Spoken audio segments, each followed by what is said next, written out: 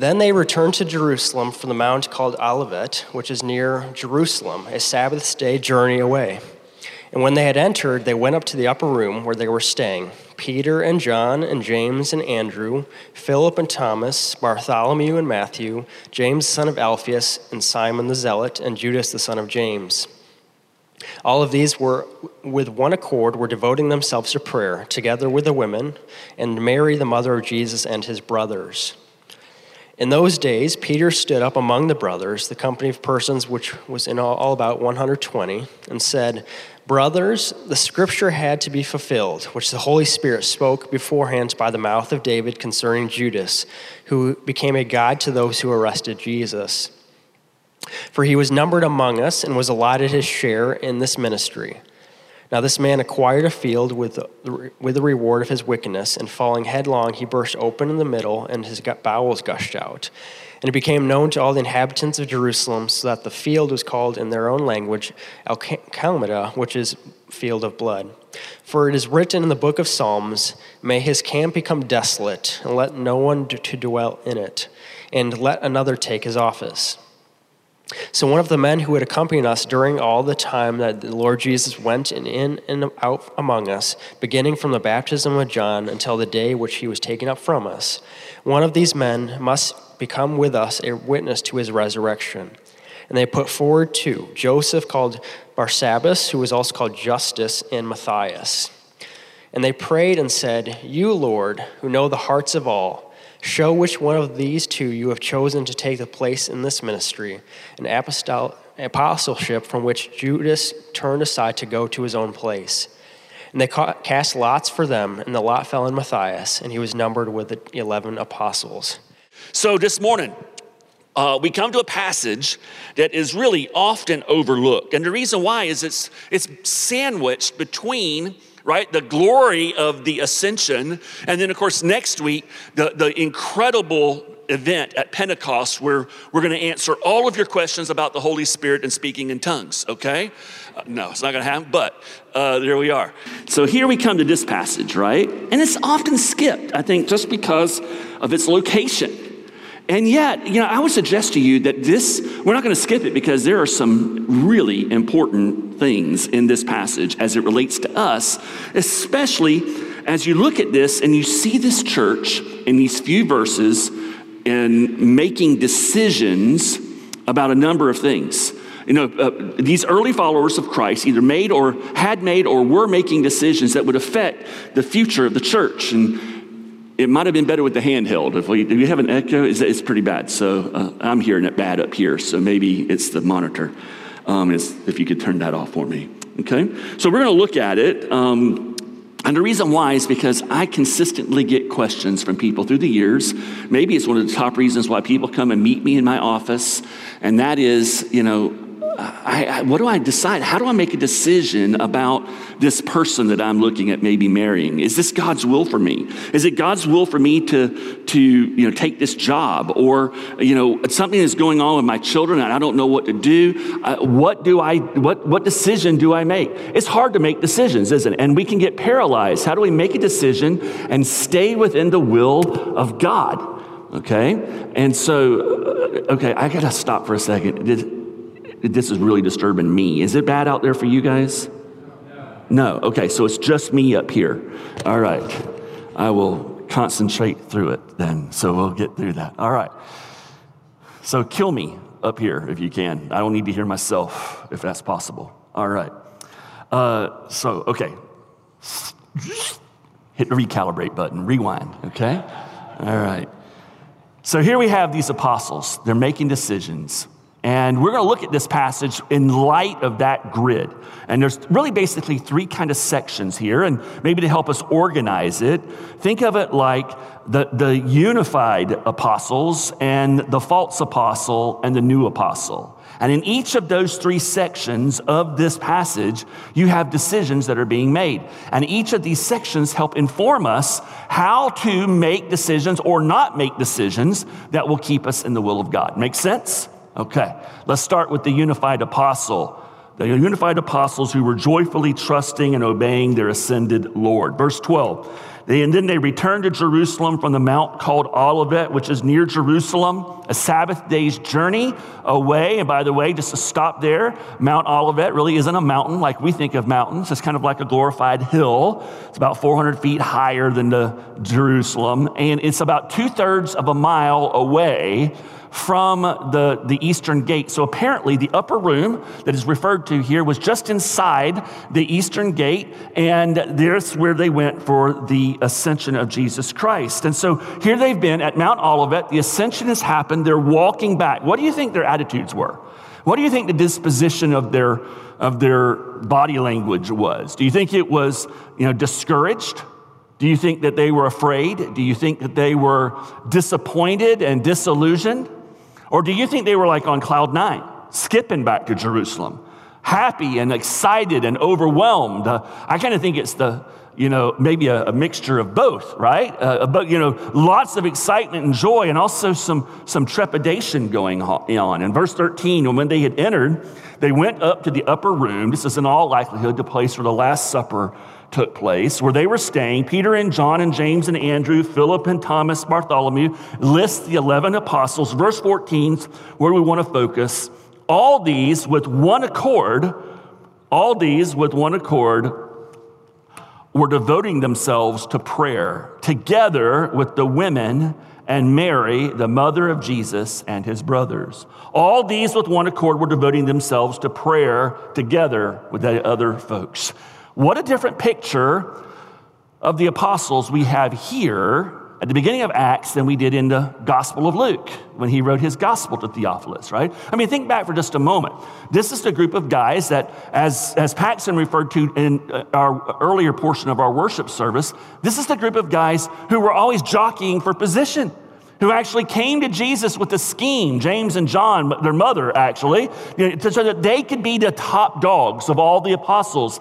And then the other apostles, what was their response? It wasn't that they thought that the idea was bad. It was that they didn't think of the idea to be the top dog, right? And so these disciples, in many ways, while all kinds of good things had been going on, they were a dysfunctional group of dudes, right? They're always bickering and arguing and, saying things that were just, really? Are you serious? I mean, think about it. They repudiated Jesus. They disagreed with Jesus. They ultimately, one of them will betray Jesus. They will all abandon Jesus in a time of need, right? This is the group. And now you come to this passage and they are with one accord. Underline that phrase. Important phrase. The underlying Greek word is omothumadon. Omothumadon means to be of one mind, one purpose, one motivation, one impulse, one passion. Literally, one way of thinking of it is one soul. This entire group of people, which we'll see in a moment, it's roughly 120 individuals. They're like they are just one person. There is now, instead of being this dysfunctional group of apostles, there is a supernatural unity among them. There's no more jockeying for position. The people who had rejected him, his brothers, his own human family, who had not believed in him and who thought he was insane and tried to get him admitted into what we would call an insane asylum, right? Now they are believers. They're in this room with the apostles and all the other disciples. And Mary is there, right? The mother of Jesus. And by the way, just as a side note, this is the last time you'll see her in the scriptures, right here. And contrary to what the Roman Catholic Church teaches, she is not put up on a pedestal by these early believers. She is not worshiped. She is not seen as the mediator between us and Jesus and the co-redemptrix and everything else, the heresies that have been propagated by the Roman Catholic Church as it comes to Mary. Instead, she's just a part of the group, doing everything that they are doing, participating just as a member of the group. And what are they doing? All these, with one heart, one mind, one passion, one soul, were devoting themselves to prayer together. That's what they're doing. You get a great picture of these 10 days. It's 10 days from the ascension to the Pentecost in chapter 2. This time frame, these verses cover 10 days. And we see what they're doing. In fact, at the end of Luke, we get another kind of glimpse. They worshiped Jesus at the ascension, and they returned to Jerusalem with great joy and were continually in the temple blessing God. What did they do during that 10 days? They went to the temple as a group, praising and worshiping God and testifying about God. They gather together in the upper room. They devote themselves to prayer. Underline the word devote, another important word. It means to persist in something with perseverance, to occupy yourself with something, to endure, and to stand perpetually ready to engage in whatever the activity is. In this case, it's prayer. Continually ready with perseverance, consistently, persistently praying. It's a word that the Apostle Paul will use in Colossians 4 and Romans chapter 12. Continue steadfastly in prayer, being watchful in it with thanksgiving. Rejoice in hope. Be patient in tribulation. Be constant in prayer. They are persistently, consistently praising and praying with fervor and faith and expectancy. What a different portrait of a group of people than what we would have seen just a few weeks before. What has happened here? What's happened? What you see here is the outworking of a decision that has been made. Option number one that they had, right? They're at the ascension. Jesus leaves. And they turn and say, hold on. I didn't sign up for this. I didn't think that he was going to be leaving us. His timing couldn't be worse. I mean, they are after us. No, I'm out of here, man. This is a bad deal. No matter how you look at it on paper, it is foolish to stick around and see what happens. It could cost me my head. I'm out of here. That's option number one, right? Didn't sign up for it. He's left us. I'm gone, baby. Option number one. Option number two, I'm going to believe the promises of Jesus. That we're going to get the Holy Spirit and that he's going to come back one day. I'm going to believe those promises, and so I'm going to obey him. I'm going to go back to Jerusalem and wait, and I'm going to be his witness. Option number one, it's all about self-reliance, personal wisdom. Option number two, it's all about faith and dependence upon our Lord. And they made a decision. They decided to obey his commands and to return to the city, to wait for the Spirit and become his witnesses. They decided to trust him and his promises. So the promises that Jesus made to them about the Holy Spirit and about the fact that he would return one day, those promises, they motivated these individuals, these early disciples, to obey him and to persist in prayer and worship. Now, before we move to the false apostle, let's pause here for a second, right? A lot of times, we'll bring out all the application at the end of the sermon and ask, so what? This morning, we're going to do it as we go, okay? So there's some personal application, practical application right here that I don't want us to skip, that we need to consider. So let's start right here with this idea of the promises of God. Do God's promises and does his word, does it motivate you to pray with confidence, knowing that God will not only hear your prayers, but he is going to answer you? Maybe another way of looking at it is just to ask the question, seeing how they prayed, how is your prayer life? What's your prayer life look like? What's the environment of prayer in your small group? What does that look like? Warren Wiersbe writes that prayer is both the thermometer and the thermostat of the local church.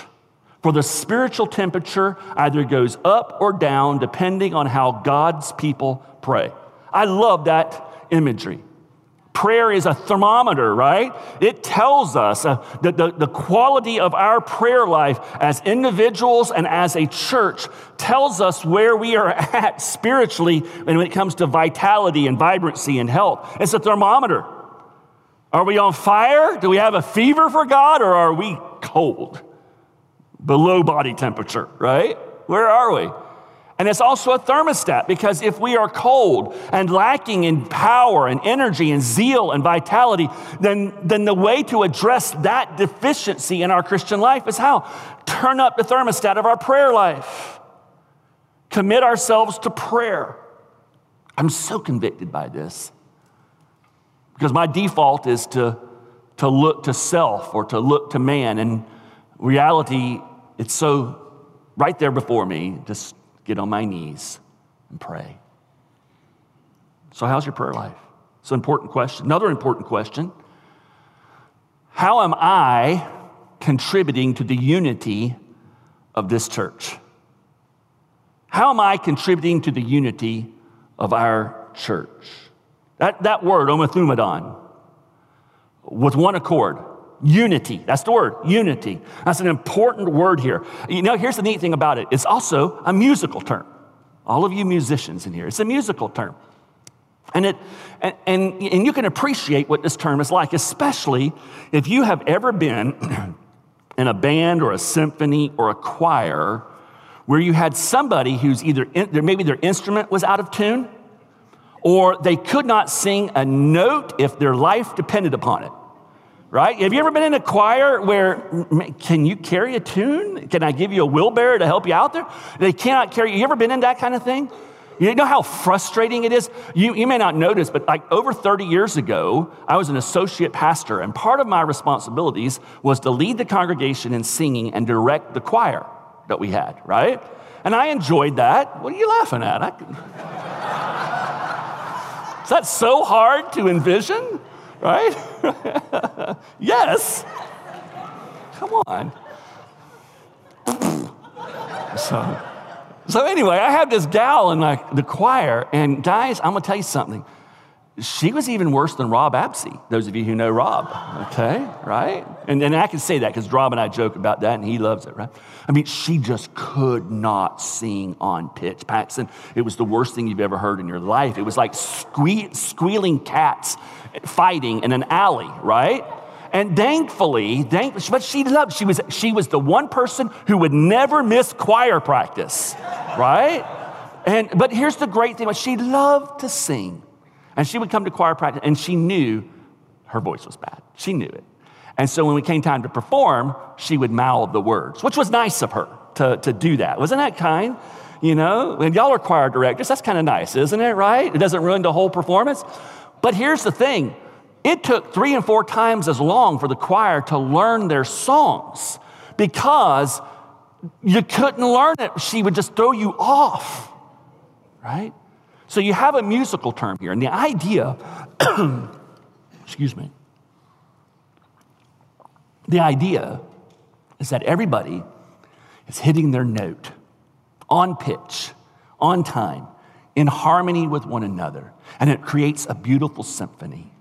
That's the picture of church unity that you have here. So the question for us is, are we out of tune or in tune? Right? It's easy to get out of tune. What does that look like in a church? It looks like grumbling and complaining. It looks like assuming the worst of each other instead of thinking the best. It looks like gossip and slander. It looks like bitterness and holding grudges. It looks like putting our personal agendas and seeking glory for ourselves and what is important to us at the expense of maybe what is best for the church. It looks like us withholding and holding back when it comes to supporting the church and our talents and our treasures and our time. It looks like sitting back on the sidelines and just kind of watching and observing. That's out of tune. It hurts the unity of the church. In tune's a beautiful thing, right?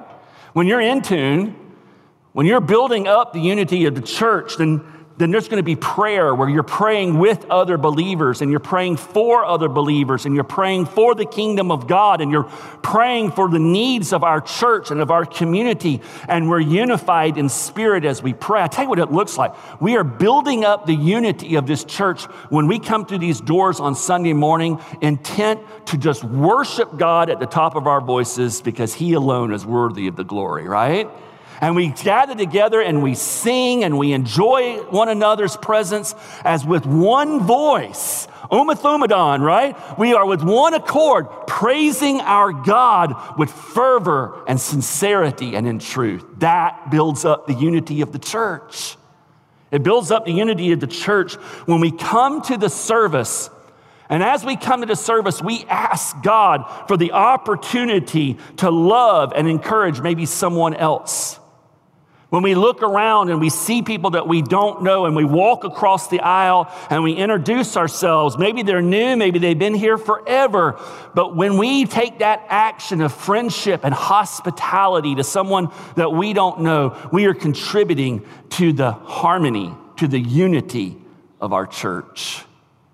When we sacrificially give and serve and take our places so that the next generation are discipled, we build up the unity of the church. Catherine's been bedridden for a few weeks with a bad bulging disc and sciatica and all this kind of stuff. And on a couple of occasions here, and I didn't expect it, I came home ready to start making supper. And both occasions I came home late. And both occasions, someone from our small group, someone from our church, they had brought a meal. I wasn't expecting it. Man, it was like fresh water to a parched soul who was scrambling to get supper on the table. What a blessing. Building the unity of the church can be taking a meal to someone who's in need, picking up the phone and calling someone who's going through a difficult time and checking in on them and saying, hey, can I pray with you? Building up the church looks like loving one another. In covenant, this first decision that the church made, it's huge, and it clearly showed that they were in God's will. And it's a decision that with all my heart, I pray that we will embrace here at Covenant. William MacDonald wrote, "It cannot be emphasized too strongly that unity and prayer were the prelude to what? Pentecost. The prelude to experiencing the presence and the power of the Holy Spirit in our church. Like maybe it's never been experienced before. Unity and prayer. And how do you build unity? You pray together. This is why we want you in small groups, in our small groups, praying together. Now listen, unity, just to be clear, does not mean uniformity. Doesn't mean uniformity. We will have different ideas and different approaches and different opinions about things. We won't always agree on things and the right approach. But even when we disagree, we will do it agreeably and biblically. That's unity. Unity is not uniformity. So we won't always agree on things because we are differently made and we have different passions and we have different gifts and different personalities and backgrounds. But church, even in those occasions when we are focused on glorifying and obeying our Lord, when we are intent on experiencing His presence and His power in our lives, when our focus is to serve the kingdom, to love one another, and to be on mission so that the kingdom of God grows, then unity will blossom into our church and we will be a sweet aroma in the nostrils of our Heavenly Father. Because that's what unity does. So are you in tune or out of tune? Let's check our hearts this morning. In fact, let's just pause and pray. Heavenly Father, Holy Spirit, nothing can hold back your church more than spirits of disunity and division. Would you show each of us? Would you reveal to us where we are building the church's unity or where we are taking away from it, weakening it? Would you give us eyes that can see? Would you give us your guidance so that we would not be self-deceived? that we would be led by you on such an important matter.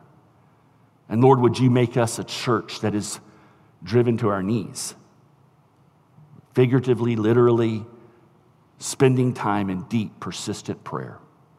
For your glory, I ask these things, Jesus. Amen. Amen, church? Amen, church? Amen. Amen.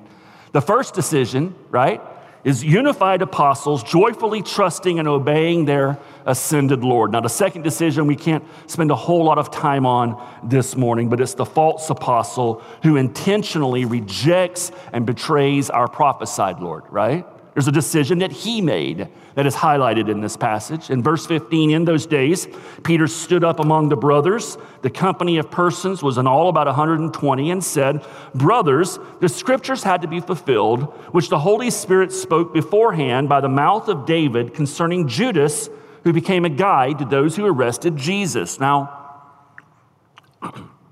stop right there for a moment. Look back at that verse.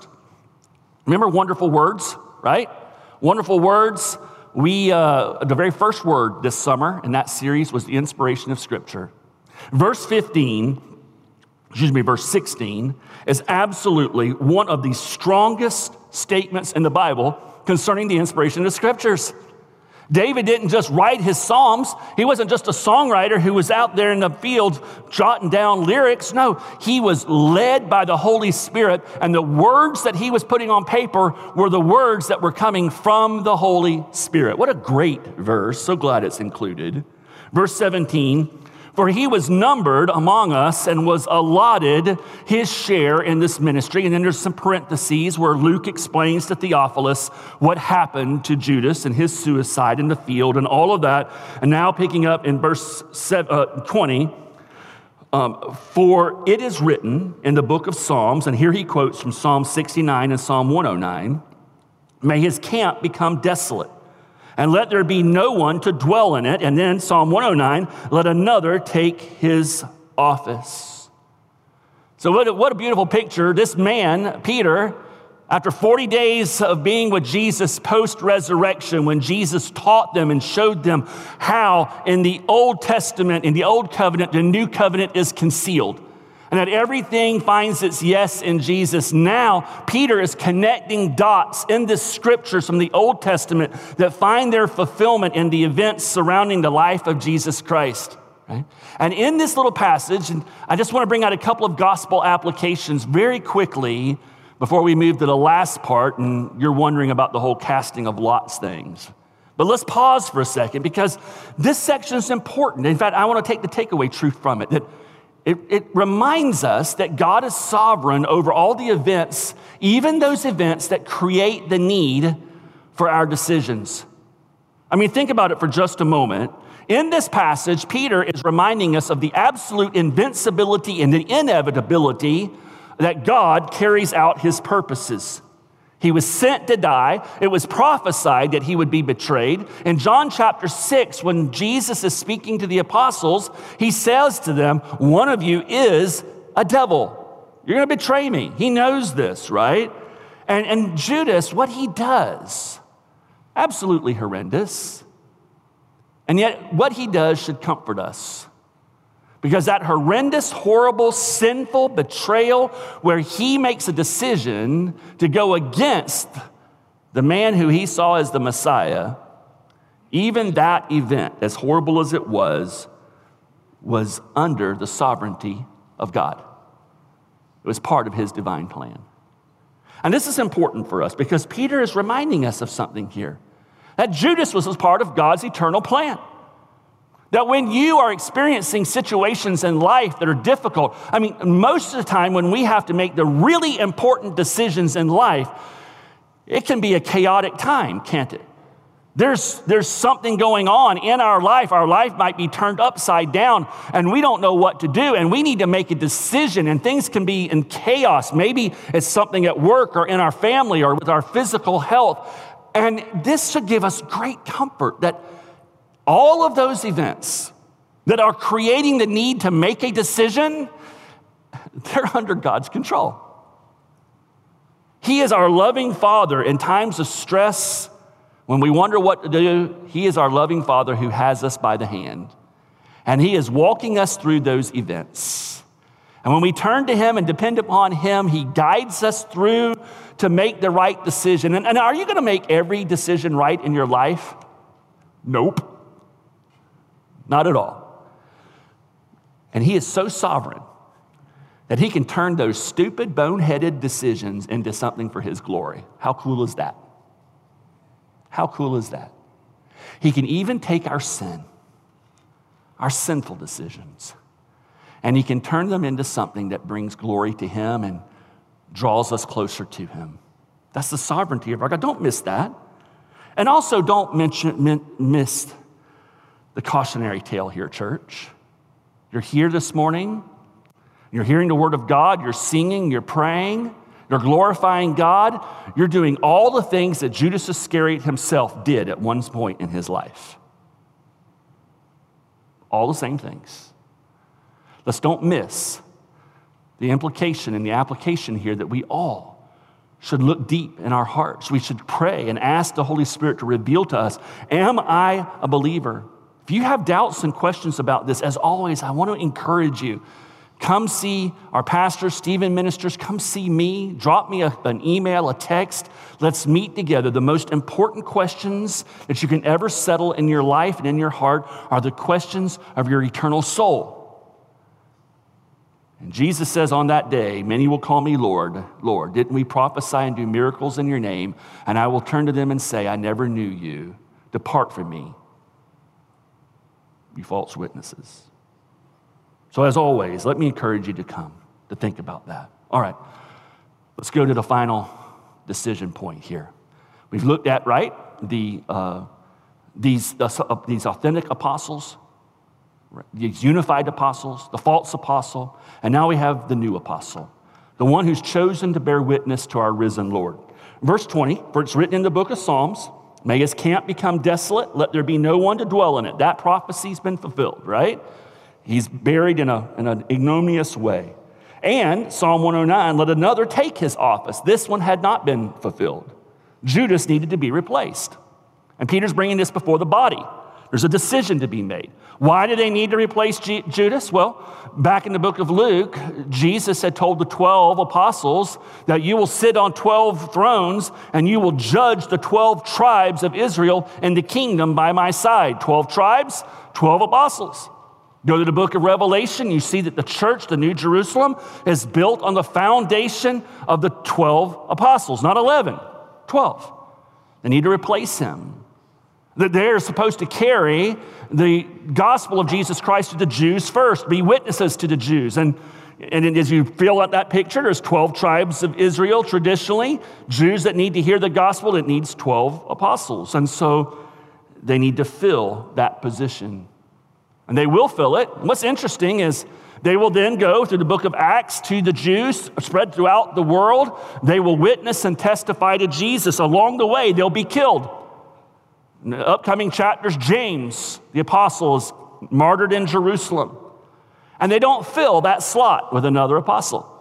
And as each one of them falls to the martyr's sword in some way or another, they don't refill those spots. But here, they need to fill the spot. They need to fulfill that prophecy, and they need to have those 12 apostles. So the question is, how do they decide on his replacement, right?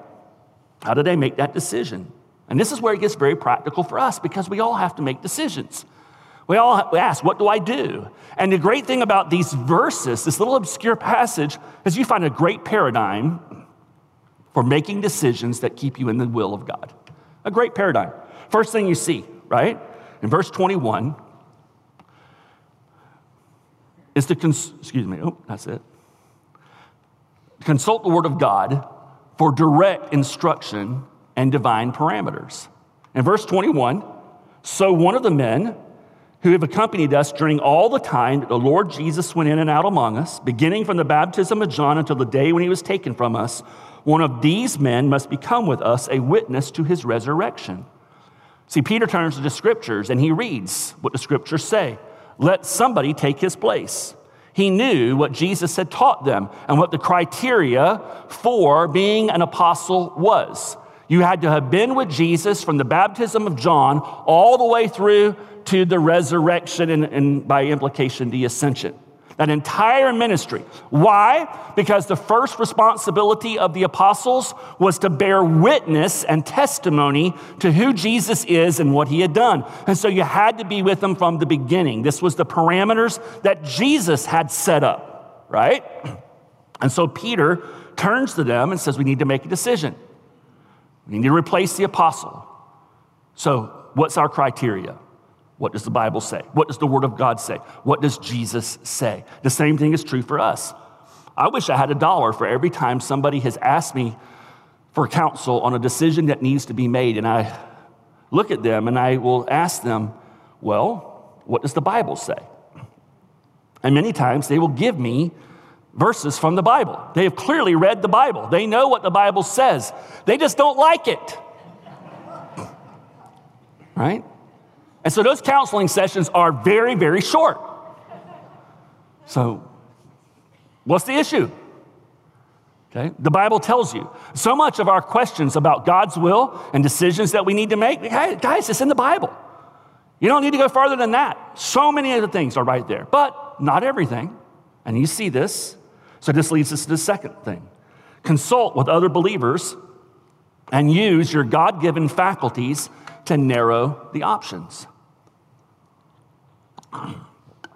In verse 23, they put forward two, Joseph called Barsabbas, who is also called Justus, and Matthias. Excuse me. Now look, there were potentially 70 guys, I guess 69 once you throw out Judas, that were candidates for this position. Because as you read in the Gospels, Jesus sent out 70 of them. The ones that we think of as the 12 were a part of that 70 to preach and do miracles. Remember that passage in the Gospels? They were the leaders of all of these disciples that were following Jesus. So there was a pool of men available to fill this spot.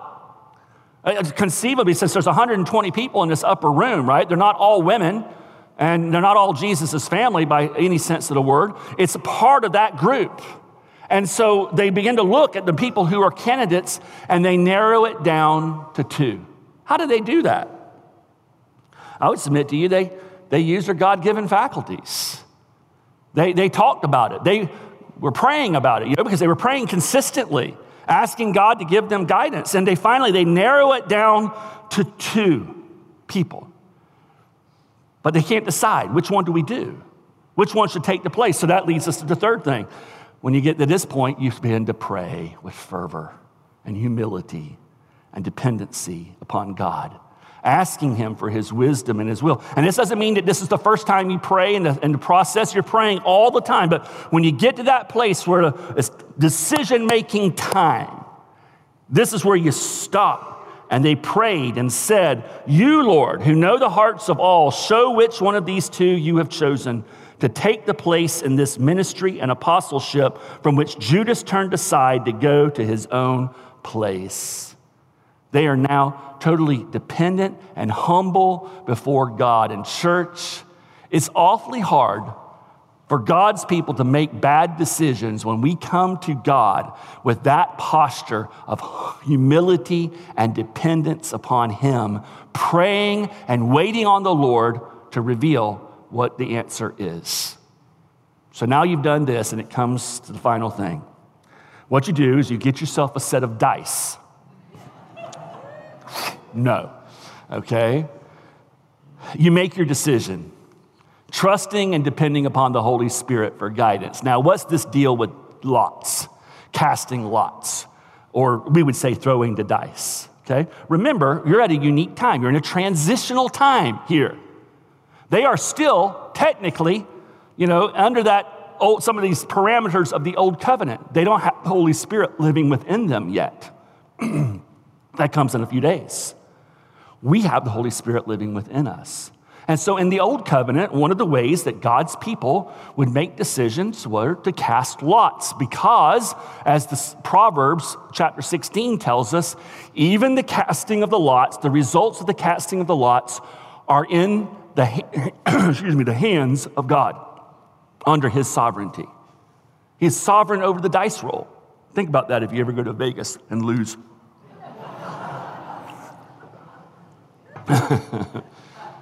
He's sovereign over it all, right? And so this is how they made decisions in the Old Testament. Now, what's interesting, just as in this chapter, you never hear of Mary again in the Bible.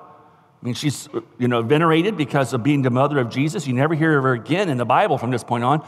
You never see the casting of lots from this point on, ever again. In fact, in Acts chapter 15, when we get to that big conference, and it was contentious, and the debates and things that were taking place, decisions that were being made, no lots. It's just this process here, and then it ends with them trusting and depending upon the Holy Spirit after prayer and making a decision. And if you've gone through those previous steps, I'm going to tell you right now, you have a parameters of God's word, and now you have options within the parameters of God's word. You're in the will of God. Maybe you're not completely in the wisdom of God, but what you're doing is you're honing it down until you hopefully are getting not only the will of God, but the wisdom of God in your decision. But listen, if you blow it, and down the road it looks like it was not the wisest decision, relax. Your Heavenly Father's got you, okay? He's got you. He'll redeem it. He'll work all things out to good for His glory. So let me close all that by just maybe applying this to our church. We have a huge decision to make as a church. Middle of November, we're going to have a congregational vote. As I was thinking about all of this and this process, I was thinking, boy, I've had the pleasure of seeing this play out within the session and within the building committee over the last, year or more. As at different times, we've come to critical places. I'll give you an example. Choosing an architect, right? That's a big deal on a building project. You need the right architect. And the building committee narrowed it down. They did their due diligence, 2 good choices. Put it before the elders. Those of you who are new, the elders lead our church. It's called the session, of which I'm just one person, one vote, right? And they brought it to the elders, and we began to talk about it, and we prayed, and then we discussed it some more, and we did a preliminary poll, and we were evenly split right down the middle. With one person, the odd vote, leaning towards the architect in Utah. So if nothing had changed, 7-6. And we never want to do anything with a 7-6 vote. That would that's foolish, okay? And so we just stopped, and we said, let's take the next few days, evenings, and let's pray. And by Thursday morning, send in an email with your vote. Who should it be? And it was interesting. That's what we did. We didn't talk about it. We didn't do email chains back and forth, try to convince and everything. We just turned off the TV or turned off the Zoom and started praying throughout the next few days. And it was interesting how God just moved the entire session, and we landed with the architect that we got in Jacksonville.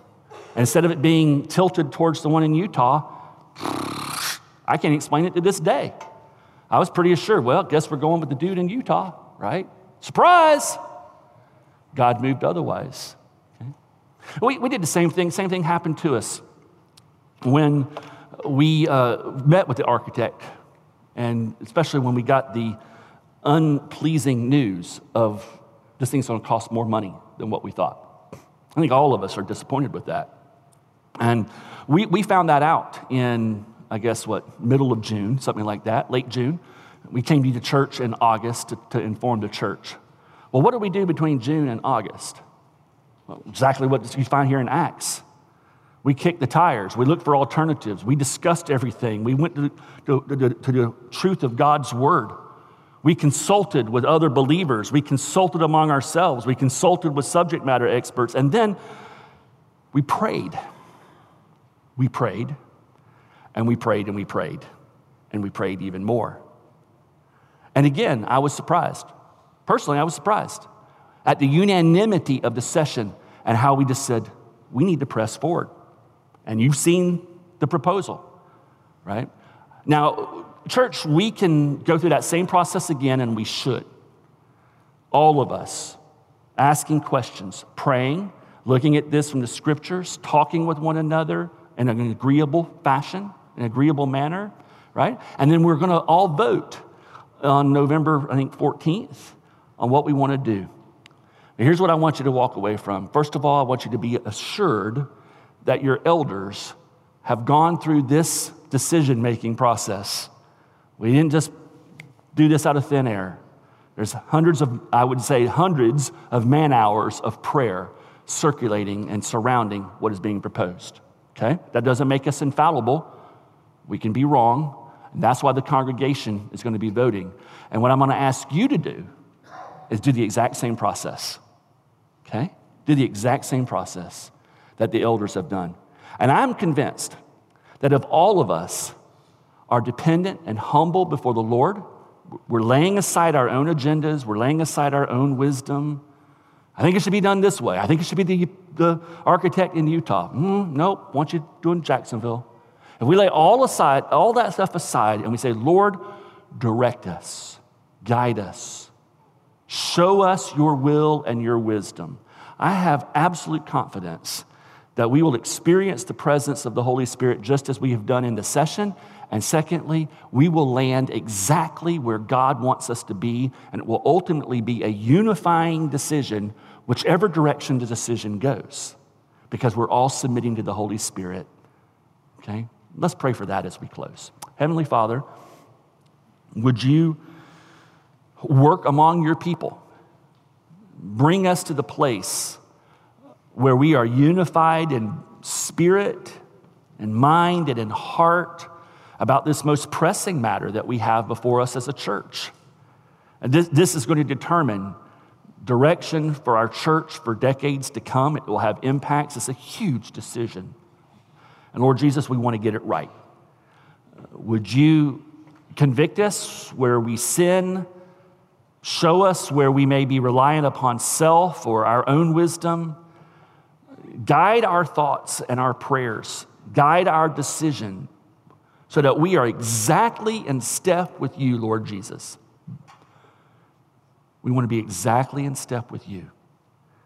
So we humbly come before you now. We confess our own sinfulness, that oftentimes we come to things like this and we bring our own agendas, we bring our own opinions, our own wisdom, we bring our own junk. Sometimes, Lord, we can just miss it because we're thick-headed at times. We all are. Show us when that's at play.